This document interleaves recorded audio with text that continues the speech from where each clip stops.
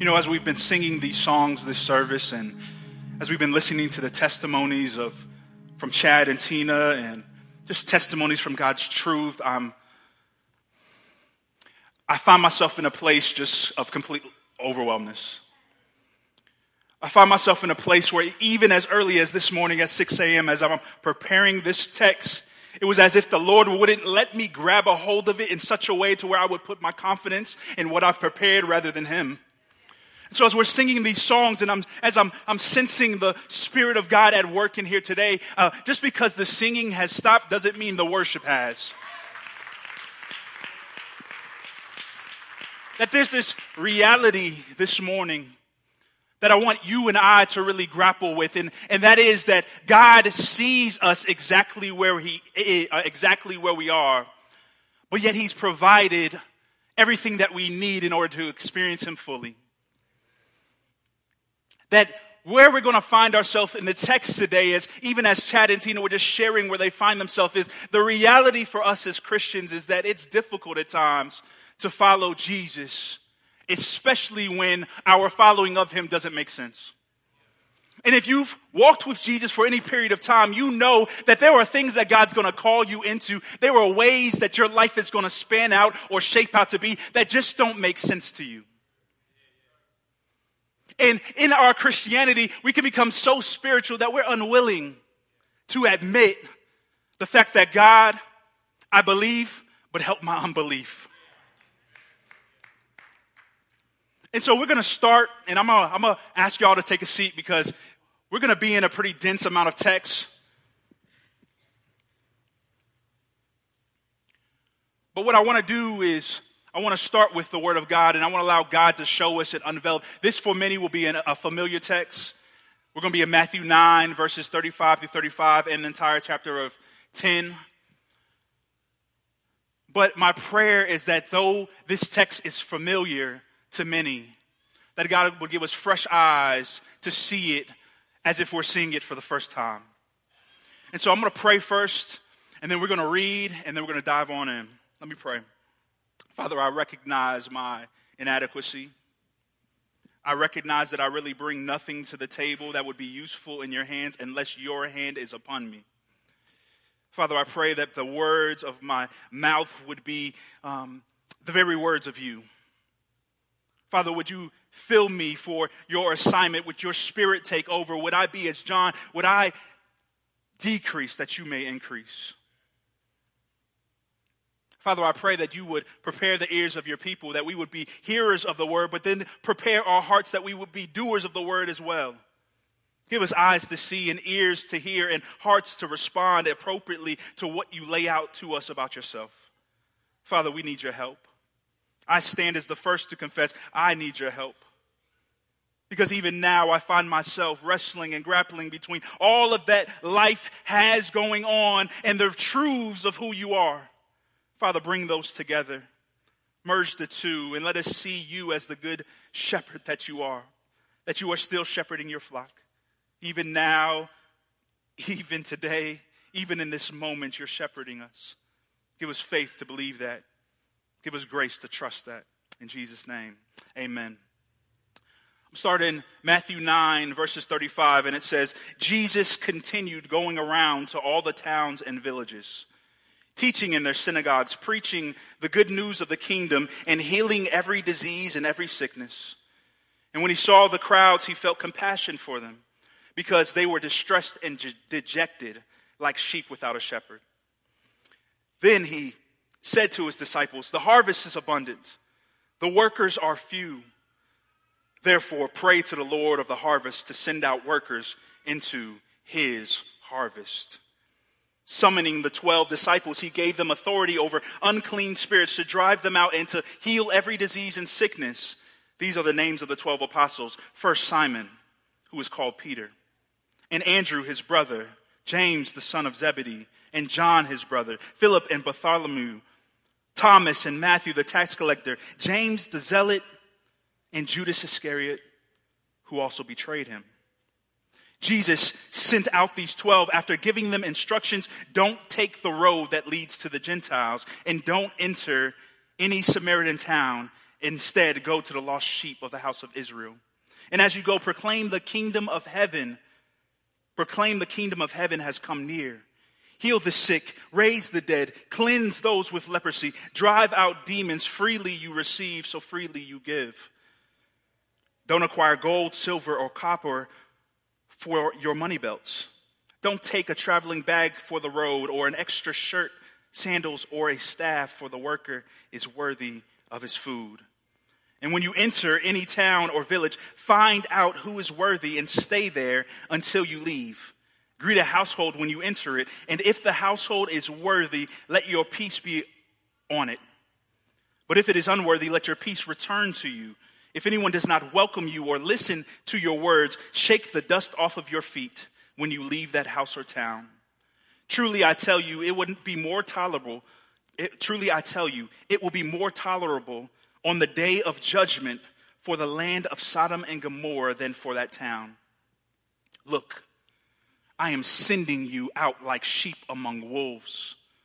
Therefore, be as shrewd as serpents and as innocent as doves.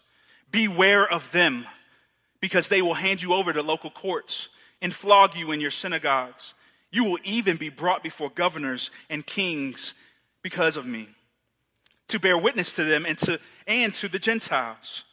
But when they hand you over, don't worry about what you will say, or don't worry about how or what you are to speak, for you will be given what to say at that hour, because it isn't you speaking, but the Spirit of your Father is speaking through you.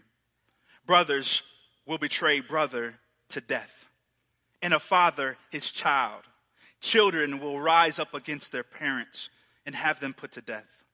You will be hated by everyone because of my name, but the one who endures to the end will be saved. When they persecute you in one town, flee to another. For truly I tell you, you will not have gone through the towns of Israel before the Son of Man has come. A disciple is not above his teacher, or a slave above his master.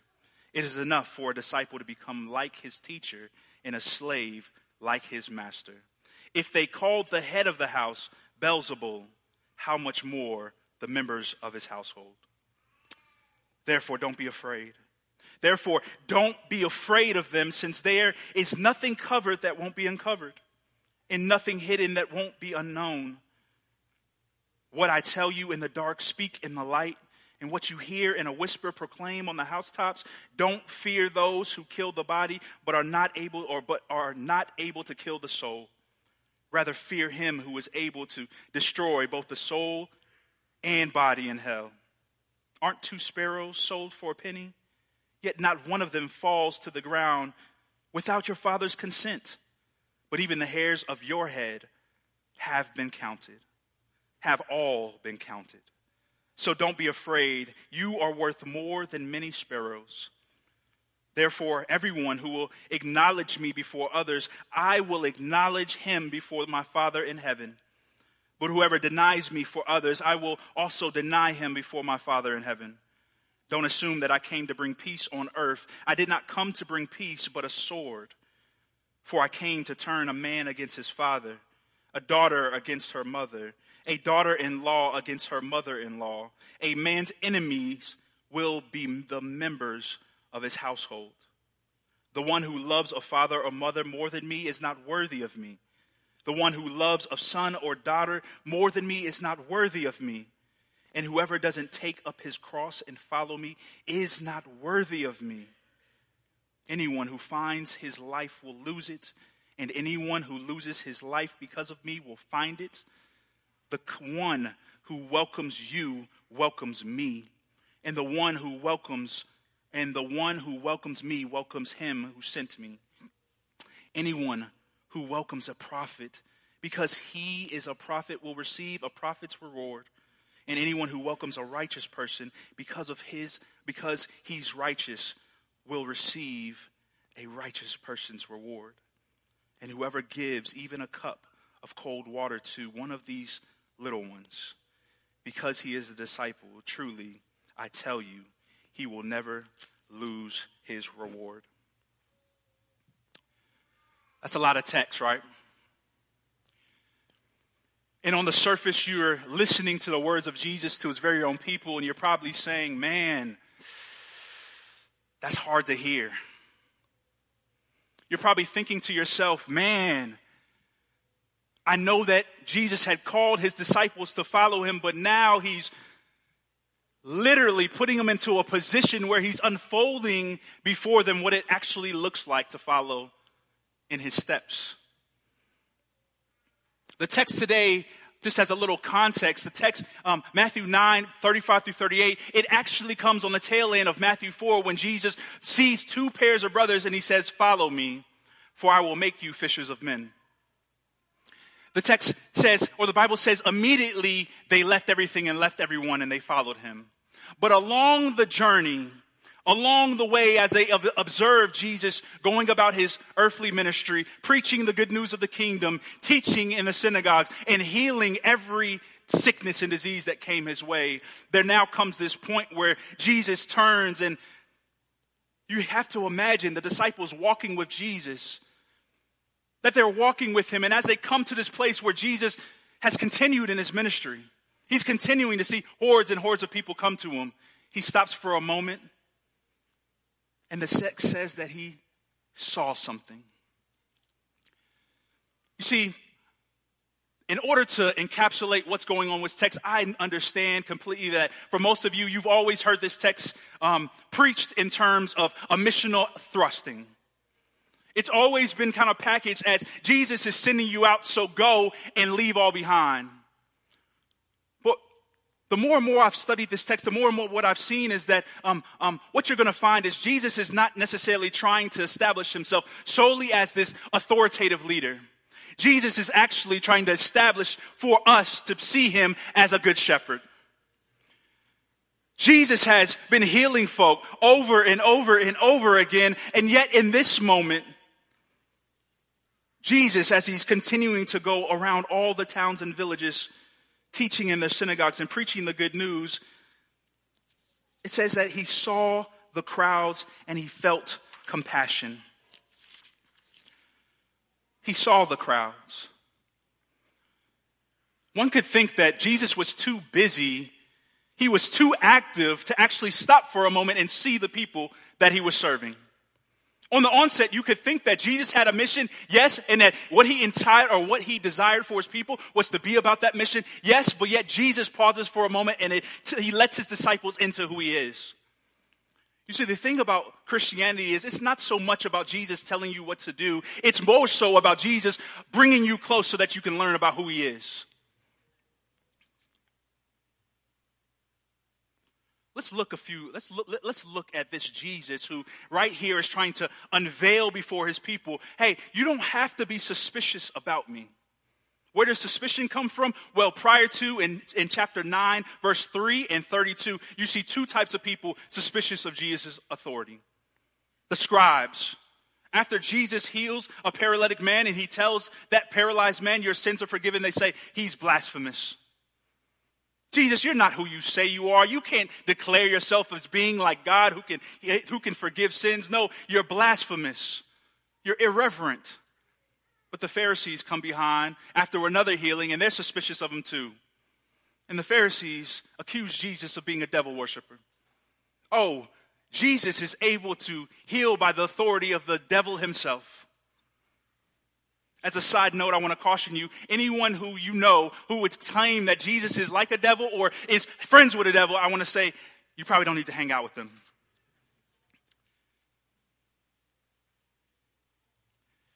The suspicion of both the Pharisees and the scribes is similar to you and our suspicion about Jesus. When we can't fully know his plans, when we can't fully see his hand, when we can't fully understand why he will allow certain things to go the way that they have, when we can't fully see how the pathway that he's leading us down really makes sense in the global scheme of my good, we're suspicious. You want to know if you're suspicious of Jesus? When it comes to a major decision, how quickly are you to go to prayer? When it comes to deciding the direction of your life, where do you run to for counsel? Is it God's word? Is it other brothers and sisters who can speak, that you trust to speak into your life? Or have you found yourself in a place where you really feel like, Jesus, I've been following you for some time, but honestly, it just doesn't make any sense anymore, so I'm going to trust in myself. Jesus, in the midst of that suspicion, now Matthew is going to point and draw our attention to showing us that Jesus doesn't want to leave us up to our own suspicions. Jesus doesn't want us to have to try to figure him out on our own. But Jesus is going to unveil himself and reveal himself in such a way to where you and I know exactly what it looks like to know him and to follow him, and that every intention that he has for us is for our good. Here's a picture of this Jesus for you. The text says, Jesus continued going around to all the towns and villages, teaching in their synagogues, preaching the good news of the kingdom. Here we see that Jesus is not someone that remains distant or far away, but Jesus is willing to enter into our environment. It says that not only is he willing to enter into our space or our environment, but that he brings with him good news of the kingdom. He brings with him a hope, but not only does he bring a hope with him, but he brings a holistic healing. It says he healed every disease and every sickness. And then it says that Jesus saw the crowds. The misconception is that you think that your brokenness has escaped the eyes of Christ. You think that what you're going through or your environment or your circumstances, somehow Jesus has passed over that, and that has shown you, or that has been rooted in your own heart a belief that God doesn't care. Jesus looks upon the people, the crowds of people, the towns and the villages, and he doesn't just see beautiful architecture. He doesn't just bask at the beauty of the terrain. No, what he sees is people. Jesus doesn't look at you as his project to be solved. Jesus looks at you as a person in order to be known.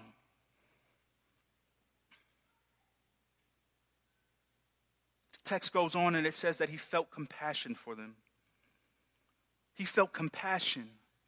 When you think of Jesus, do you think of someone who actually feels your brokenness? When you think of Jesus, do you think of one who would look at the trap house, would look at systemic oppression, would look at all of the problems in our society or in our life, and do you think that he has compassion for you? Or do you view Jesus as somebody who simply wants me to obey a list of rules, but doesn't actually care about me as an individual? Jesus looks at the crowd and he says he felt compassion for them, because they were distressed and dejected like sheep without a shepherd. The beautiful thing about Jesus is he's going to be honest with us. He's not going to keep us in the dark or allow us to believe something about ourselves that is not true. He says that they were sheep without a shepherd. And so in the midst of him telling his disciples, look out at the masses, and here's what I see. Sheep, broken, harassed, helpless. But then he shifts their attention and he goes into the harvest is abundant, but the workers are few. Therefore, pray to the Lord of the harvest to send out workers into his harvest. One of the things about Christianity that we must understand is that God has not saved you just for yourself. That there's this reality that Jesus invites us into close fellowship with him, but there's also a reality that he enables us to see things the way that he sees them. That he gives us new sight. He gives us a new heart to feel. He allows us to see him for who he is, but there's a purpose to it. How many of our churches are filled with those who would say that, yes, I know Jesus for myself. Yes, I'm enjoying the Bible studies you're provided. Yes, I'm enjoying the conferences that I can go to. Yes, I'm enjoying all the resources that I've acquired that's helping me to know Jesus. And yet, functionally, we begin to think that that's meant only for my own benefit. That what God is entrusting to you and I, that is something solely meant for my prosperity and my blessing and my. The reason why Jesus has to, the reason why Jesus to the disciples has to show them the condition of humanity is because we're prone to think that everybody's okay. We're prone to think about our friends and our brothers and our family members that don't know Jesus. that have no relationship with him at all, and think that as long as they know that I'm a Christian, as long as I pray before our meals, as long as they hear the music I listen to, that will be enough to convert them. Jesus has to tell his disciples, look out amongst you. What I see is not people whose bank accounts are impressive. What I see is not people who have everything together. What I see is not people who have their life planned in such a way to where the end of the day it's going to prosper. No, what I see is helpless and harassed. What I see is lost people.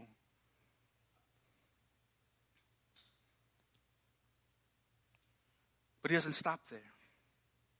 He moves into, after seeing what was naturally, I think, common for the disciples to see, if hospitals had been emptied out and people were getting healed, if hospice centers had been emptied out and coming to Jesus, and you're witnessing this and you're seeing him raise people back to life, wouldn't you have an estimation that the world is broken?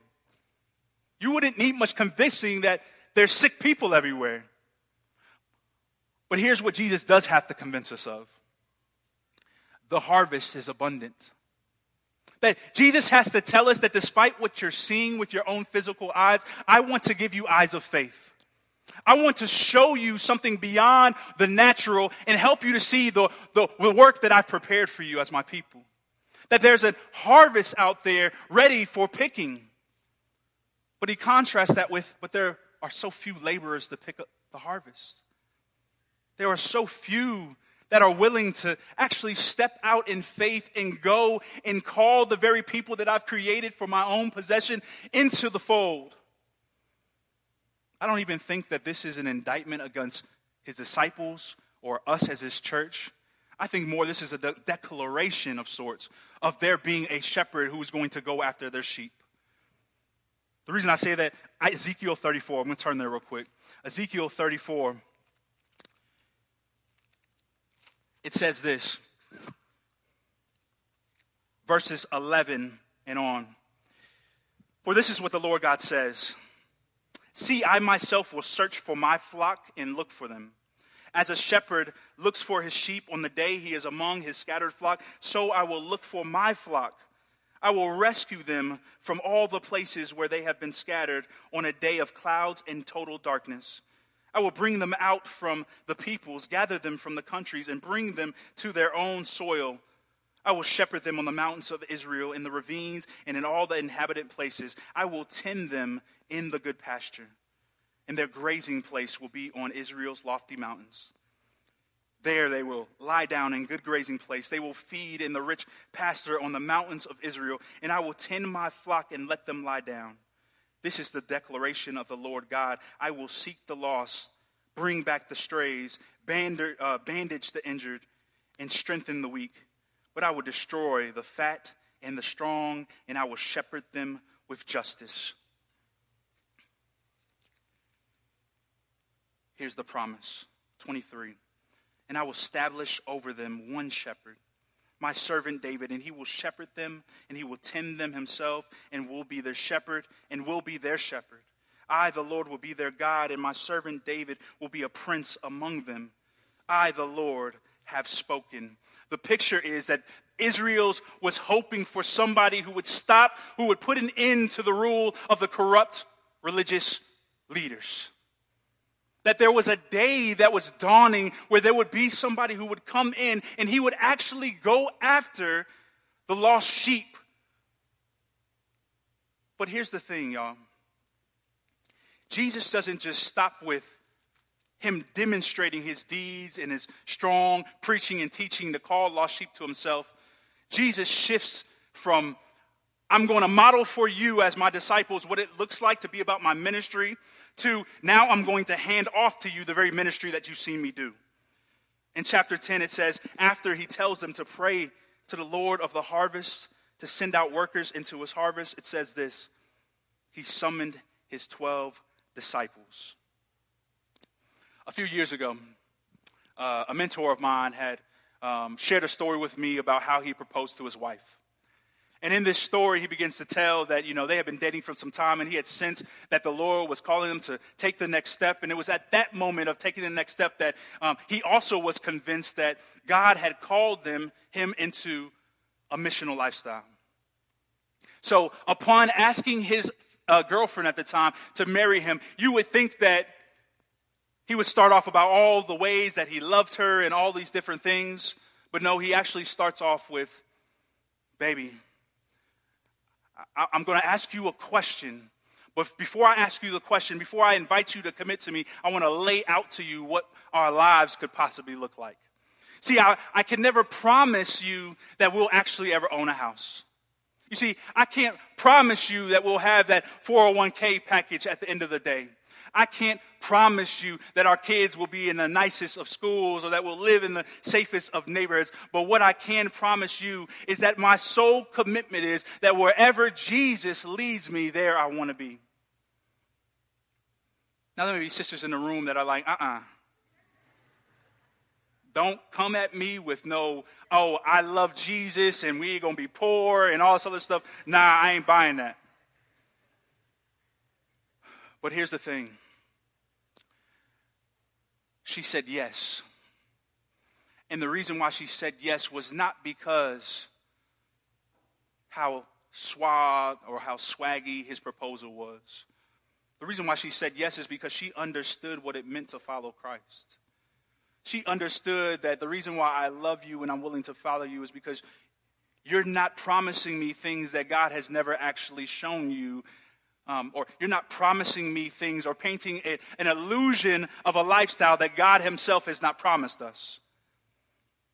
And for many of us, even now, even myself, when I'm reading this text and when I'm seeing the Jesus of the Bible, I have to come face to face with the reality that perhaps the Jesus that we thought we were perhaps the Jesus that we thought we were following is actually not the Jesus of the Bible. Perhaps all of us, in one way, shape, or form, all of us have put these borders and parameters around Jesus and who we want him to be rather than who he truly is. And so when a woman hears a man say, baby, wherever Jesus would have me, that's where I want to be, it falls in line exactly with how the life of the believer is always supposed to live. It falls in line with what Christ tells us as those who follow him, that he doesn't promise us things that we want, but he promises realities that will be true because he knows those are the things that are good for you. If you think about your Christian life in terms of what you can gain in this world, you will always be disappointed. How many of us bought into the lie that let me be careful. How many of us believed or heard that we needed an undergraduate degree in order to make a bunch of money? That was you. We were programmed to think that 4 years in college would guarantee me a good paying job. But there were so many realities, especially in 2008, where me, myself, and my family, we were jobless. And so I had to go down to the unemployment office. And it was at the unemployment office where I'm trying to apply for food stamps just to provide my basic needs that I'm talking with people. And it's those people that I'm finding out, man, there's lawyers in this line. There's doctors in this line. There's people with advanced degrees all over the place in the same place as the people who don't even have a high school education. We've been programmed to think that somehow God owes us luxuries in this life when God has never promised us those things. What Jesus has to do first is he has to broaden and break out of the boxes that you and I have put him in. You know that your college degree didn't guarantee you the life that you thought you would live. So what makes you think that your profession of faith of following Jesus is going to create for you the life that you think you should live?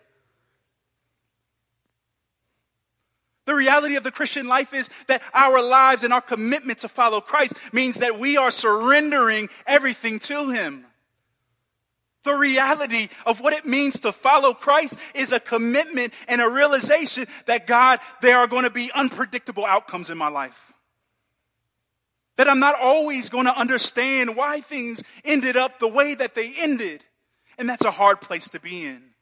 Why? Because we don't like to have faith. We like it to make sense. And we put our rational boxes around an irrational God. God is not confined to your expectations or your plans or your ambitions. He's not confined to that. He's not confined to your personality. He's not confined to your Enneagram test. He's not confined to your DISC assessment. He's not confined to that. We started off slow, but I'm starting to feel my help coming in. Jesus here is trying to broaden the scope of how we see him. Because though we may call him Lord, that doesn't mean that we're allowing him to be Lord.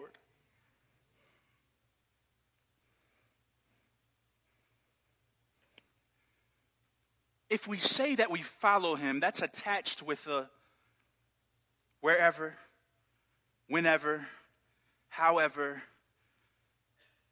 anything.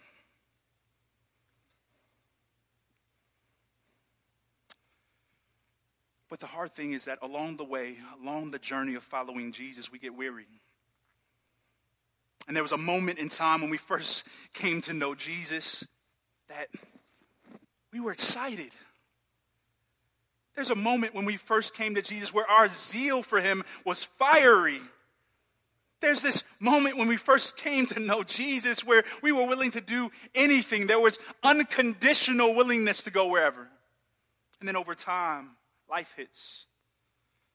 Over time, joy that was once ever present now is a fight to maintain. Zeal that was fiery now has been cooled to just embers.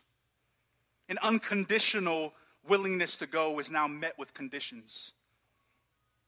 God, I will follow you, but. God, I will follow you when. God, I will follow you as long as. ...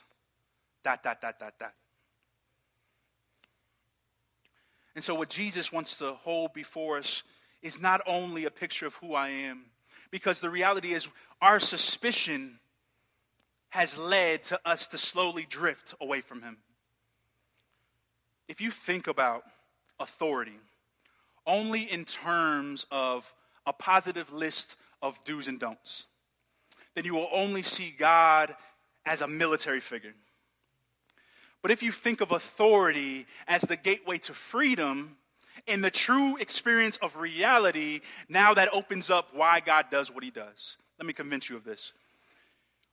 Creation has an authoritative order. God has interwoven in creation this authoritative order. And so when you think of this, think of a brick wall. If you were to go out of Cornerstone Church, you would look at that brick wall, everybody would affirm that exists. Not even that brick wall. Let's say we put a brick wall in here. If you would look at that brick wall, you know that brick wall exists. And you know that there's freedom on this side and there's freedom on that side, and we can move and shake however we want to move. However, if you decide upon yourself to say, you know what, I see the brick wall, but I'm going to try to run through the brick wall, then guess what? That brick wall is going to let you know his authority, right? You're still not convinced. All right. Think of gravity. Gravity has an authority that enables us to be able to walk and do things as long as we honor its authority. However, if you would decide to go to the Grand Canyon and jump off the Grand Canyon, the Grand Canyon or the authority of gravity is now going to reveal to you that decision of freedom to jump off that cliff will be your last decision of freedom. This is the same thing about God. The reality of what the Bible is intended to do, or why Jesus reveals himself to us, it's not to rob us of any fleeting pleasures. It's not to rob us of joy. It's not to cause us to be broken or bear down or weighted down or weary. The purpose of Jesus revealing himself and giving his word to you and I is so that we would just know that authority is not a bad thing. Authority is a good thing. Many of us in here, we may have had some trouble with police officers. And if you're a police officer in here, I love you. No shade, no nothing. However, have you ever been in your car just cruising down the street? You're jamming to your favorite song, and you're just enjoying trying to get to your destination. And then in a moment, you randomly look up in your rearview mirror and you see a police officer behind you. And it's in that moment where you know, man, I'm not driving dirty. I know that my registration is up to date. I know that I've been driving within the speed limit. But yet their presence causes you to panic. So what do? You sit up straight. You put both hands on the steering wheel. You turn the music down and cut it off completely. And you're just praying that you don't get pulled over. Suspicious. You're suspicious because you think that that officer is going to use his authority against you unjustly. But what happens when somebody breaks into your house in the middle of the night? What happens when someone puts your life at stake and makes some threats against you? What you gonna do? You gonna call that same police officer to come help, right? Why? Because you know that their authority was not meant to be used to oppress me or to come against me, but their authority was meant to protect me. Their authority was meant to make sure that unsolicited harm and difficulty didn't come my way, and so I'm able to trust them in that moment. Well, this is the same thing about God. He summons his 12 disciples, and he exchanges with them his very identity. He shares his person with him. And so when you think about the difficult times that you may find yourself there, you may not have all the answers, but the thing that Jesus says is, you may not have all the answers, but what I'm going to give to you is my very presence. You may not know how to figure all the matters of life out, but I want you to submit and surrender to my authority and trust me along the way. One could think that the entry point into the Christian faith is the intertwining of fingers. Follow me. We grab on his hand and we go along a journey. However, the continuation of the Christian faith is God continuing to hold our hands. That doesn't mean that he's going to lead us to our desired places. That doesn't mean that he's going to send us to everywhere we want to go. That doesn't mean that he's going to give us everything that we want him to give us. But what that does mean is that Jesus will not let our hand go. What that does mean is that even in the most difficult of circumstances, that there's going to come a point where Jesus may send us out, but that doesn't mean that we have lost his presence. Jesus summons his disciples and he gives a laundry list of all of their names, and then he goes into, he sent these 12 out. And so I just want to spend some time real quick, and I just want to show you that Jesus doesn't have a problem with letting us know exactly what our lives will look like. And I just want to make that crystal clear that Jesus will always let the people who are following him know what it's going to cost them to follow him. And the thing that we have to connect the dots with is that don't mistake your mission or what God has called you to do and the difficulty of it. Don't mistake that for God's permissible will and think that actually may, and forget or not know that actually will be his perfect will for your life. That what God is not after is your comfort or convenience. That's not on his priority list.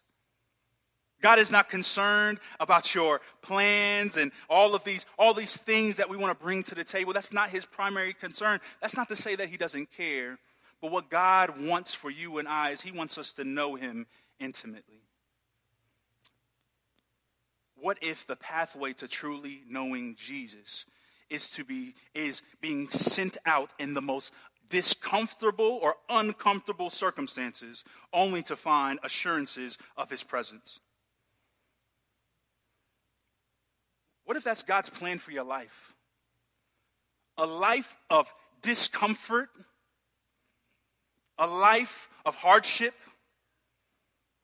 a life of loss. But it's in those things that you learn that though my life is not comfortable, God is actually granting me his peace. Though I find discomfort, I'm learning about what God's rest looks like. Though I am suffering loss, I'm learning about what it looks like to be completely satisfied in Jesus. Look at what he tells his disciples in verses 5 and moving down. There's this back and forth of, I wanted you to know who I am first, but now I want you to know who I'm making you to be. Jesus sent out these 12 after giving them instructions, and it says, he tells them, don't take the road that leads to the Gentiles, and don't enter any Samaritan town. I want to back up a little bit, because what we need to see is when Jesus says that he's sending out the 12, that Jesus is automatically telling us, yes, I will send you out discomfort, but I will guide you along the way. Here's my instructions. In verses 5b and 6, he says, yes, I will disrupt your plans, but I will also make my plans known to you. Go here, or don't go here, but go here. In verses 7 and 8, it reads, as you go, proclaim the kingdom of heaven has come near. Heal the sick, raise the dead, cleanse those with leprosy, drive out demons. Freely you have received, and freely you give. As you go, I will provide, as you go, discomfort. I will provide everything you need, assurance. On and on. The rest of the text, line by line, really is built off of, if you're going to be my disciples, you're going to have to trust that I'm going to send you into some dangerous places. If you're going to be my disciples, then you are going to have to relinquish control of your life. I'm going to put you in circumstances and before people you never expected. I'm actually going to take away your iPhone and your Bible and your iPad. And when these people ask you about me, you're not going to have any crutches to depend on. You're actually going to have to depend on me for the very words, and it's in you depending on me for those very words that you're going to learn that I'm with you. Think about that for a second. Think about going to Iran, living in Iran, witnessing to men. Those very same men you witnessed to call the authorities, and now they're bringing you to the courts. And you know what Iran and how they have gotten down.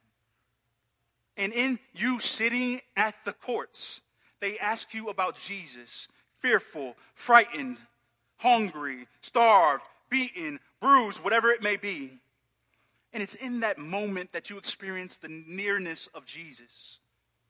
It's in that moment that as you're giving a response to them about why you believe what you believe, that you start to see these words flowing. You start to recall the goodness of Jesus, not only in your life, but you start recalling and thinking about and proclamating the gospel. Jesus says that it's in moments like those that you and I will experience the reality that just because I place you in difficult circumstances doesn't mean that I've abandoned you. If you learn about missional stories, you hear times where, I heard this one story about this group of folks that were, in Asia, and they were placed in jail. And one of the people were a pastor, and they had torn out one piece of scripture. And so day after day, the ISIS or the people who had them in the prison, they keep coming to them. They're like, they keep threatening them. Will you deny Jesus? Will you deny Jesus? Will you deny Jesus? And this goes on for a span of time. And what ends up happening is that over time, they're sharing this one piece of scripture. They're reading it, they're meditating on it, and they're praying about it.